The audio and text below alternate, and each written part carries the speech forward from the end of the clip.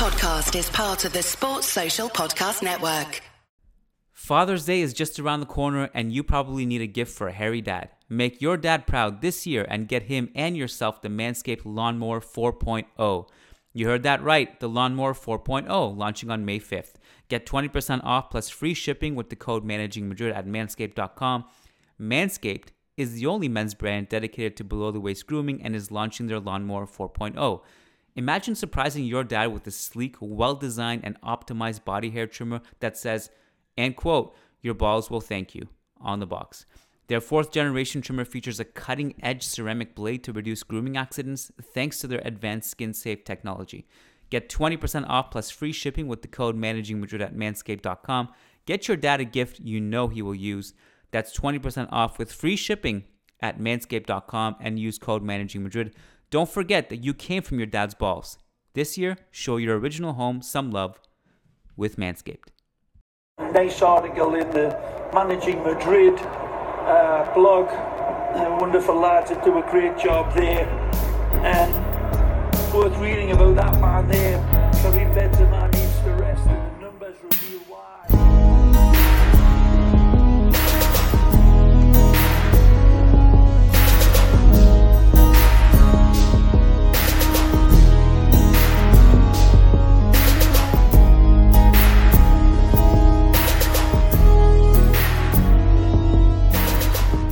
Welcome to a rare Monday edition of the Managing Madrid podcast. We are here on part one of basically a trilogy of podcasts that come out today, tomorrow, and Wednesday. So we're kicking it off today on Monday with a loan tracker. Loan tracker is usually over on patreon.com/managingmadrid, but we wanted to do this one for free because we have two big patron shows coming up Tuesday and Wednesday. We have a Chelsea preview with myself, Kiyan Sobani, Jose Perez, and Alison Bender tomorrow, and then Wednesday we are doing the Zoom. Those have been a huge hit, the Zoom post-game podcast. So myself, Matt Wiltsey, Arvin, we're going to be live on Zoom. If you want access to that, go over to patreon.com/managingmadrid. But today, we are here to discuss all of Real Madrid's loanees on our weekly loan tracker. And there's no one better on earth to help me do that than Matt Wiltsey, who is also here. Matt, how are you, my friend? Hey, I'm doing well. Yeah, usually we're used to saying Tuesday loan tracker, but we're going Mondays for now. Yeah, for now. It possibly will be this way until the season ends. I'm not sure, just because of some scheduling things. Matt, we have a lot to get through, so let's get right to it. We always start with Arsenal, so let's start there. Arsenal had 2 games since our last loan tracker. One, a 2-1 loss to Villarreal at the Ceramica in the Europa League. First leg semifinals, and then they also beat Newcastle by 2 goals on the weekend. So both Odegaard and Ceballos played in both of those games, and up and down for both of them, to be quite honest. I would kind of hedge towards mostly down, but definitely spurts of up, which is something that I'd like you to help me elaborate on. But we don't have to start anywhere particular with this one. I think we can kind of lump it all together. But Odegaard is just returning from injury, and it was nice to see him back, if nothing else. But what did you think of Odegaard, first of all, Matt? Well, for once, I think Ceballos actually takes more of the talking points for these two in both games. But Odegaard, I thought, at least focusing on the Villarreal match at first, I thought he was all right, kind of quiet. Like, you can tell he's still coming back from injury, and so it's not the Odegaard seeing pre that international break where he just absolutely destroyed West Ham, and we're all lauding him as the return to the Real Sociedad Odegaard, but hasn't quite been that. But I still you still see he's always got such a silky touch and always looks so good in tight spaces, and that was true of both the Villarreal game and the Newcastle game. I guess I wanted to ask you on Villarreal's, I think it was their first goal, one of their goals. Did you think it was their first goal, the one that Trigueros scored? Mm-hmm. Did you think that was Odegaard's fault? I mean, technically, if we're looking man for man, just marking, technically it should have been Saka. But given that Trigueros kind of entered Odegaard's zone, and then basically nobody tracked Trigueros, and he got that free running shot in the box. Like, did you pinpoint Odegaard there?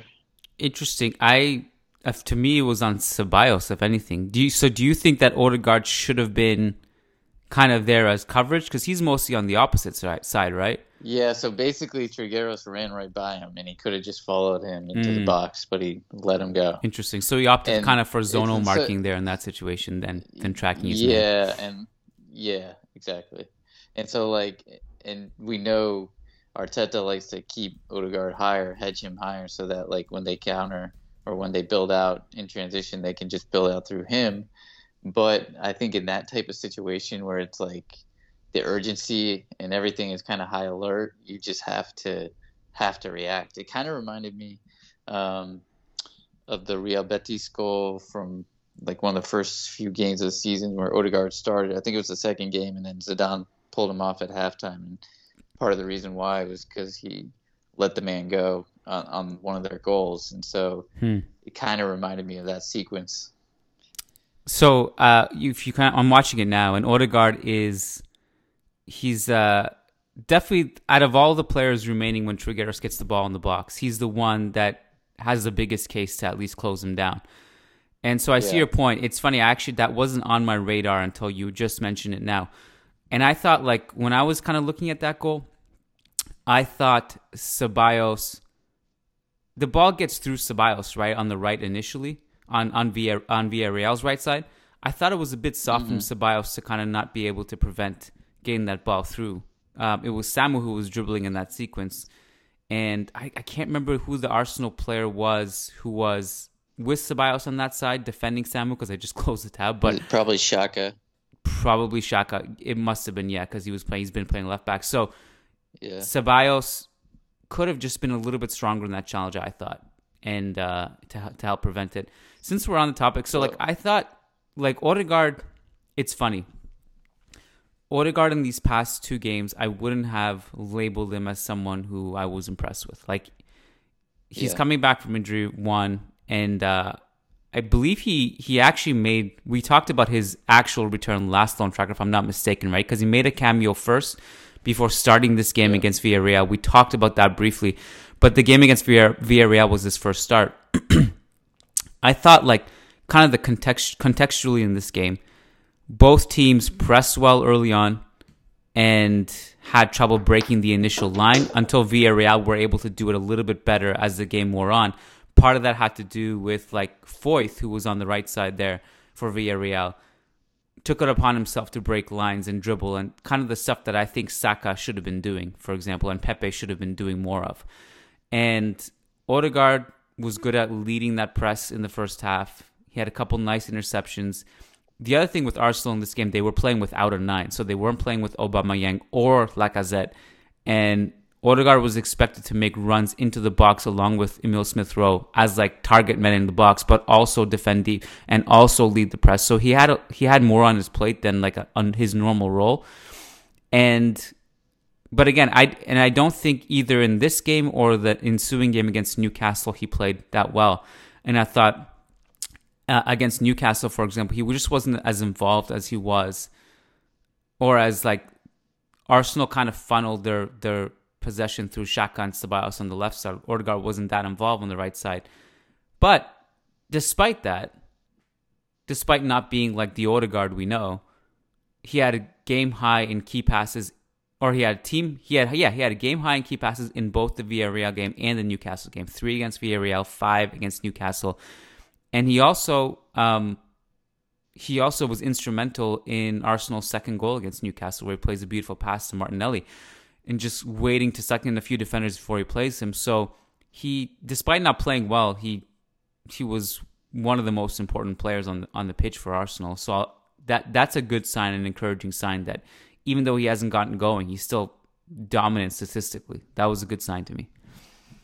Yeah, and that was another hockey assist that you mentioned. So he's been grabbing a handful of those since joining Arsenal. And I just felt like if you look at his heat map from that Newcastle game, he was predominantly in the right half space. So he's playing a very similar role to what he played at Real Sociedad. And Arsenal actually, Ceballos was playing like in the left half space. So usually they play a 4-2-3-1 with two double defensive pivot in the center mid, but Ceballos actually played pretty high up, or higher up than usual at least. It was actually more or less on the wing. Like he was playing like a left winger or left mid.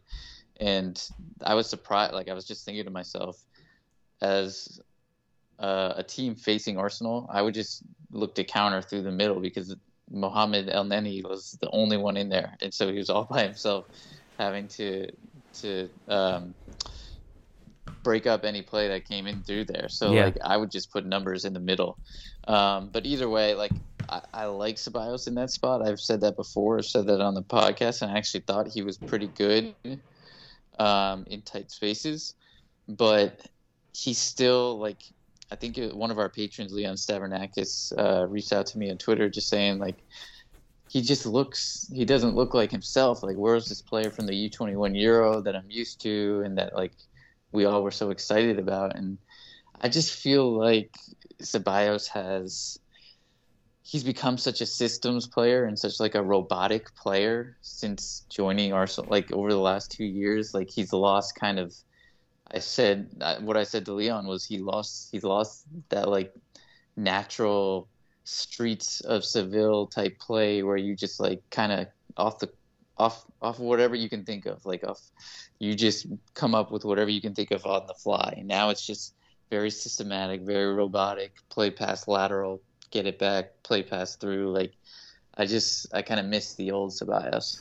Different roles too. I mean, with Betis and the Euro 21 team, he was allowed to do things he's not allowed to do at Arsenal. And things like incisive, mazy runs with the ball at his feet, breaking into the final third. Like at Arsenal, like he just doesn't really join the attack. Like in transition, he's asked to hedge deep. Like Newcastle was an exception to that rule, where, as you mentioned, El Neni was kind of that guy who would sit deeper. And I mean, part of the reason why they couldn't punish that also was because Newcastle are just so bad offensively. But yeah, different roles. So I think there's an alternate reality here, by the way, where if Ceballos just continues to be in the team at Real Madrid and Lopetegui doesn't get fired, he has a more prominent role. Like there were performances under Lopetegui where Ceballos still had that, right? Where he was like a funnel in possession. He was more dominant on the ball, using his vision, because that was one of the things that to me has evaporated really in this Arsenal stint is his vision. Like he would play passes that like, no one else could see in the stadium but him. He would do that a lot in the Euros. But it's, I hope that he recovers. But a lot of these players in the U21 team that I was high on just really haven't panned out. It's funny, sent me this video that the Ringer did back in 2019 where they all sit in this like parody. It's like they all sit in this room. It's like this parody of Alcoholics Anonymous where they all go through and they talk very seriously about the players that they had hyped up in the past that didn't pan out, and they're like grieving over it and they pass the mic. I thought it would be hilarious if we did one of those for like Vallejo, for Ceballos, where like I just sit in the corner and I'm like, I used to believe that Ceballos would be one of the best players in the world. Or like Odriozola would be a good one too, where we just kind of go through and do that and we kind of cry over all these players we hyped up that didn't pan out. Ceballos, I don't know where the next step is for him. I mean, he also had said this week, I think it was, or I don't know if he said it or if someone reported it. Maybe you would remember better than I. Maybe you even posted the report on Managing, I'm not sure. But that he's going to not return to Arsenal. He's going to come back to Real Madrid, which really that just means that he'll come back to Real Madrid only to sort out his future. So, do you think that Arsenal is a place for him that he should return for his career, or he should go and look elsewhere? Because at Arsenal, at least he's playing. But do you think that there's a better situation for him? I mean, I don't know. It's hard. I would like to see him back in Spain. I think just although La Liga has become a lot more pragmatic, if he can find a team, maybe even like Villarreal, it's kind of a mix of both. Emery obviously really liked him prior. or back home at Real Betis. I mean, they're playing really well again under Pellegrini. So there's different places in La Liga. I could see him Sevilla even. Those are all. He would never go to Sevilla though because of his ties to Betis. But I mean, those are all like the style and the type I could see him meshing in well. Maybe better playing to his abilities than being kind of this robotic player in Arsenal's system. But just kind of back on the topic of the U21, I mean, I think that's hilarious.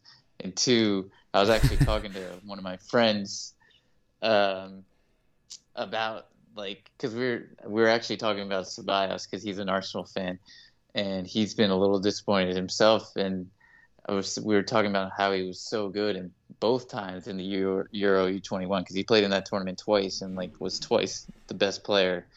And it's just sometimes I think we have to recognize that the gap between the U21 level, even at that international level, and the big time is still a massive, massive gap.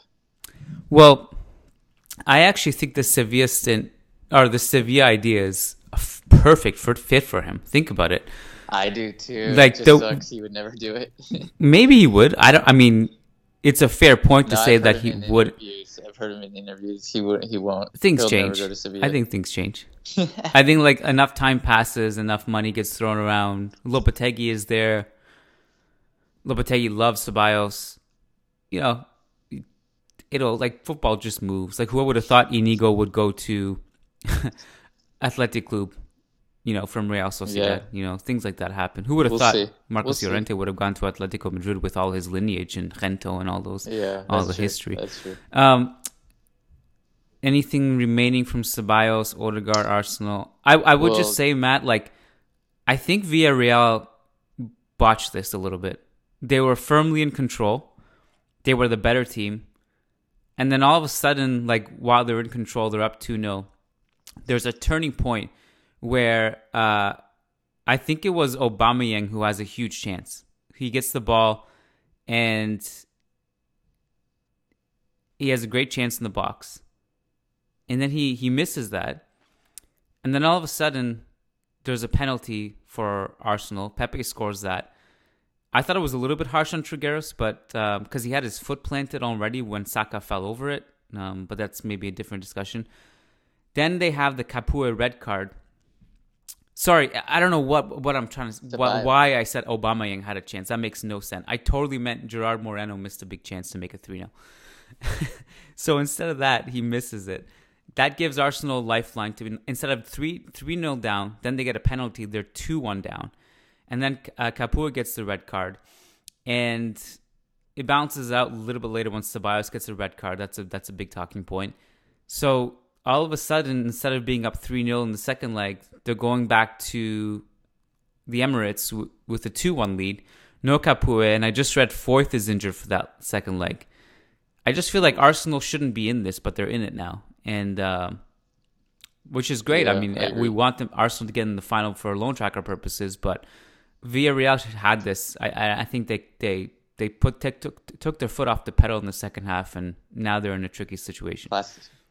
Classic Emery. Classic Emery. That's true. But yeah, I agree. And I just two things to finish this out. One, I think that Foyth loss is a huge one because he was destroying Ceballos in transition. Again, we talked about it last podcast, how Ceballos, when he has to turn his hips and actually chase after someone, is just so slow and unathletic that he gets found out, and Foyth just burned him so many times. And then, of course, the Ceballos red card, I wanted to ask you, did you think that was harsh? Because I thought that was really, really harsh. Yeah, it was. It was harsh and just kind of funny in a way because he actually didn't have a bad game in this game in particular. He wasn't bad. I don't think he was great. It wasn't terrible. He did get burned by Foyth. You're right. He did have a couple overhit through balls. But I think his whole Europa League run, which we had talked about the week prior, was that he's just he's been okay, and then he just has a disastrous moment, whether it's an own goal or a terrible mistake or a back pass, and then he gets a red card. Just been a disastrous Europa League campaign for him. I also think, like, I don't know what's going on with Thomas Partey, but he's been a little bit underwhelming too the last couple of games, and they really need him to be a little bit better than he is. But you know what's funny? I from all these Arsenal games I'm watching, I usually come away with the most impressed I am of anyone is Smith Rowe. I just really like his game. I think he's just so strong on the ball. He makes the right call. There's a little bit of De Bruyne in him, in that he's like a train moving forward with the ball. Like, it's hard to take the ball off of him. He's so quick. He's so strong. So I've really enjoyed Emile Smith Rowe. But yeah, I think Arsenal just put themselves in these weird spots. But a good win over Newcastle, who aren't in a good spot. But yeah. Any other concluding thoughts on Odegaard or Ceballos? Or should we move on? No, I think that's it. All right. Gareth Bale is the man of the hour currently. So a hat trick against Sheffield United. Sheffield United, and all his goals were really pretty. Like, a lot of vintage Gareth Bale goals. Granted, it was bad defending on almost everything that Sheffield did, and Sheffield United are terrible. They have, I believe, the worst defense in the league, and it's not even close. And West Brom are worse. Sorry, West Brom are worse. So, bad team, bad opponent. Great Gareth Bale performance. Reguilon also played in this game. Did you have anything on Gareth Bale or Reguilon in this game? Yeah, I mean, just to further support your point, Sheffield were awful. Like, awful. But that being said, not taking away anything from Bale, he looked, what surprised me was just how fast he looked. He looked really fast. He could change speed, just kind of like the old Gareth Bale. And I thought his first goal, really good recognition, really good run. And I think most people would have taken that with their right foot because it would have been more natural, even if it's your weak foot. But he got away with it, kind of lobbing it over the keeper with his left foot.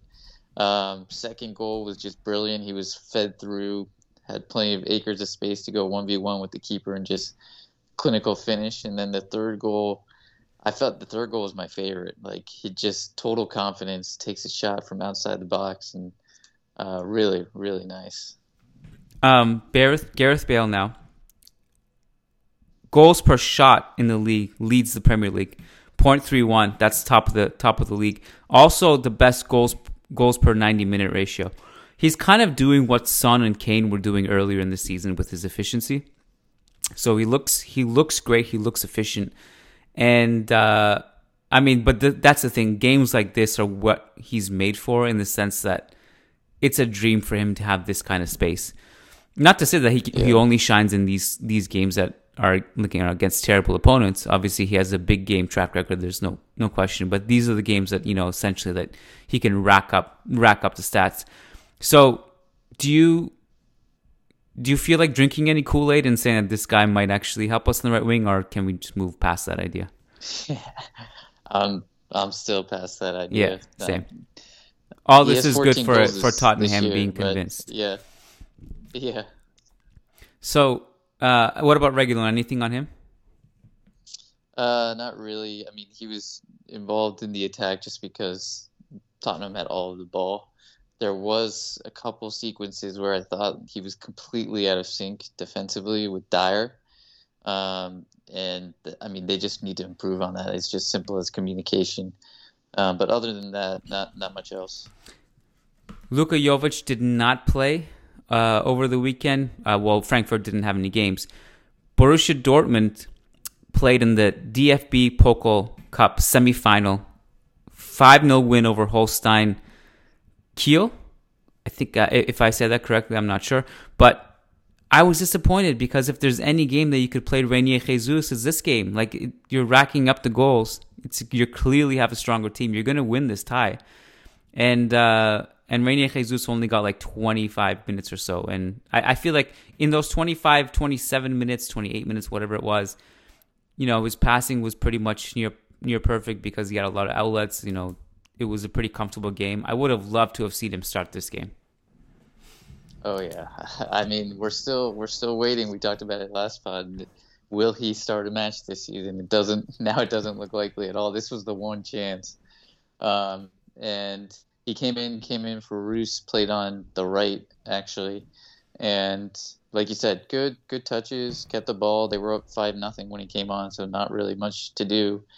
He did have one shot that he got off, decent opportunity. So hopefully they somehow secure their Champions League qualification early, and he can maybe get a start in like the last game of the season or something. Takefusa Kubo got about 5 minutes in Getafe's 1-0 loss to Villarreal and had 5 touches. Do you have anything else on him? I actually do. He actually was Beautiful. He was pretty productive in his 5 minutes. And so everyone should remember, this is against Villarreal, his former club, against Emery. And I'm sure he was a little annoyed that he only got 5 minutes, but he nearly made an immediate impact. He played a really nice final ball from the right side of the pitch to Cucurella in the middle of the box, and Cucurella took a shot that ricocheted off a Villarreal defender and nearly went in. So it was almost an equalizer. They were down 1-0 at the time. And then the final sequence he had literally was the last 30 seconds of the game. He gets the ball just outside the box and chips a through ball over top of the Villarreal defense.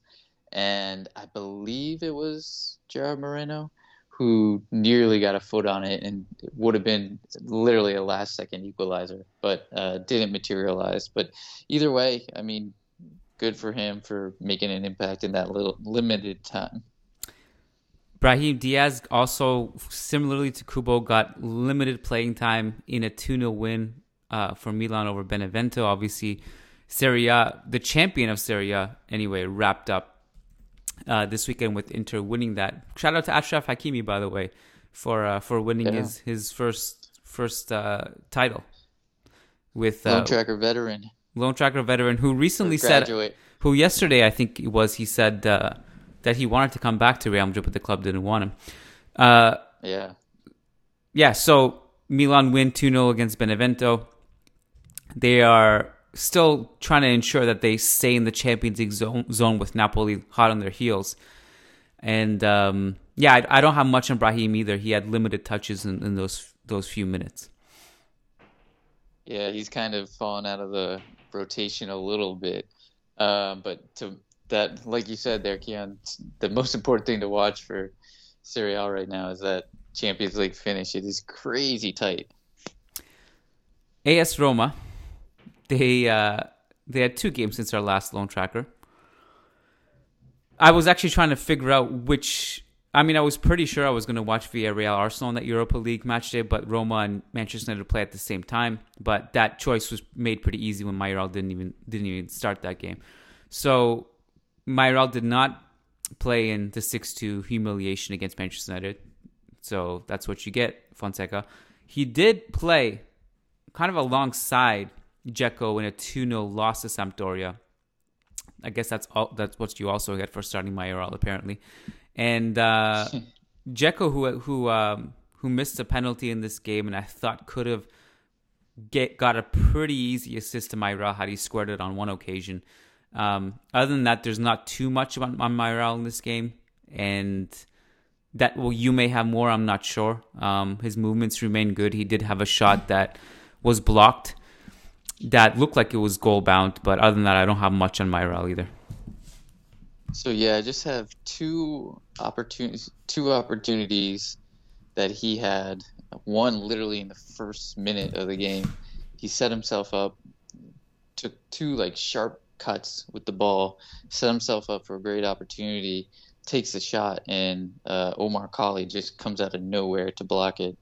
And then he had another great opportunity that got blocked in the center of the box. I think you might have been referencing that one where Roma crossed it to a low-driven cross, and he first times the shot, and it somehow a Sampdoria defender gets their head on it, and it looked like it was going in the top corner. So, I mean, the game could have been completely different if they had taken those chances, but ultimately Sampdoria won, and no goals from Mayoral. Mayoral actually rounds out the loan tracker today because Jesus Vallejo is nursing an injury. He did not play against Barcelona or in the loss against Cadiz. So Vallejo leaves today's loan tracker unscathed, but we do wish him a healthy recovery. And do you have anything else, Matt, before we wrap it up, or are we good? No, I think we're good. All right, everybody, we'll see you tomorrow on patreon.com/managingmadrid for an epic 2-part podcast, and also on Wednesday for an epic post-game show, which either way, whether it's a win or a loss or whatever, Real Madrid advance, they don't advance. If they advance, it's going to be just this massive party which you want to be a part of, and if they don't advance, it's just going to be this massive therapy session which you should be a part of. So we'll see you guys there. And Matt, thank you, my friend. We'll chat soon, and take care. Thanks, Cam. Take care.